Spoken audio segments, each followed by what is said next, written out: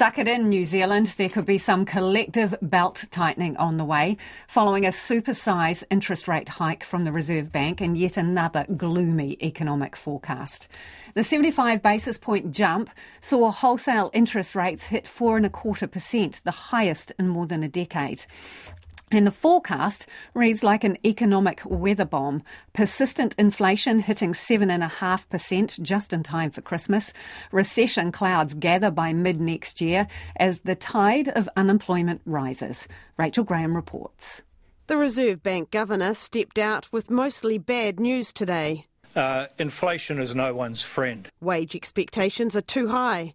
Consumer spending is too high. Consumer price inflation is too high. In order to rid the country of inflation, we need to reduce spending levels. And the pain means a recession is coming, an election year. That means that we will have a period of negative GDP growth, we think to the tune of around 1% of GDP. So in that sense, it's a shallow period. And at the moment, we're saying that's around the second half of next year. He says with mortgage rates going up, spending decisions for many households will be increasingly constrained. And these are likely to be most felt by recent home buyers with high debt levels relative to their income. John Bolton, founder of Squirrel Mortgages, says many people are already quite fearful about where the mortgage rates will end up.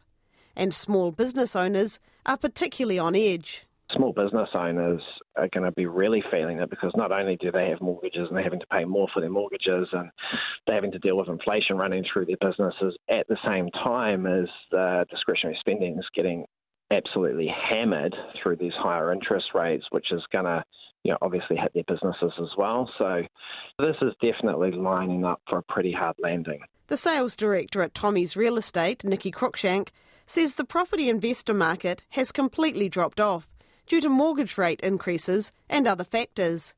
And a number of property investors are deciding now is the time to sell and make the most of the capital gains. She says this will have an impact on the rental properties available in Wellington.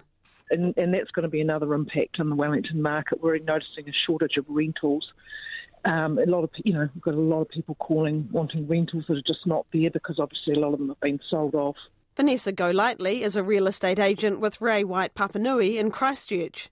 She says they've already had people wanting to reassess how much they want to spend due to the increasing interest rates. I've even heard from our mortgage broking team at the office that some people have actually considered breaking their current fees now and locking in what they are at the moment before they go up again so that they don't have quite such a hit when their ones were due to roll off.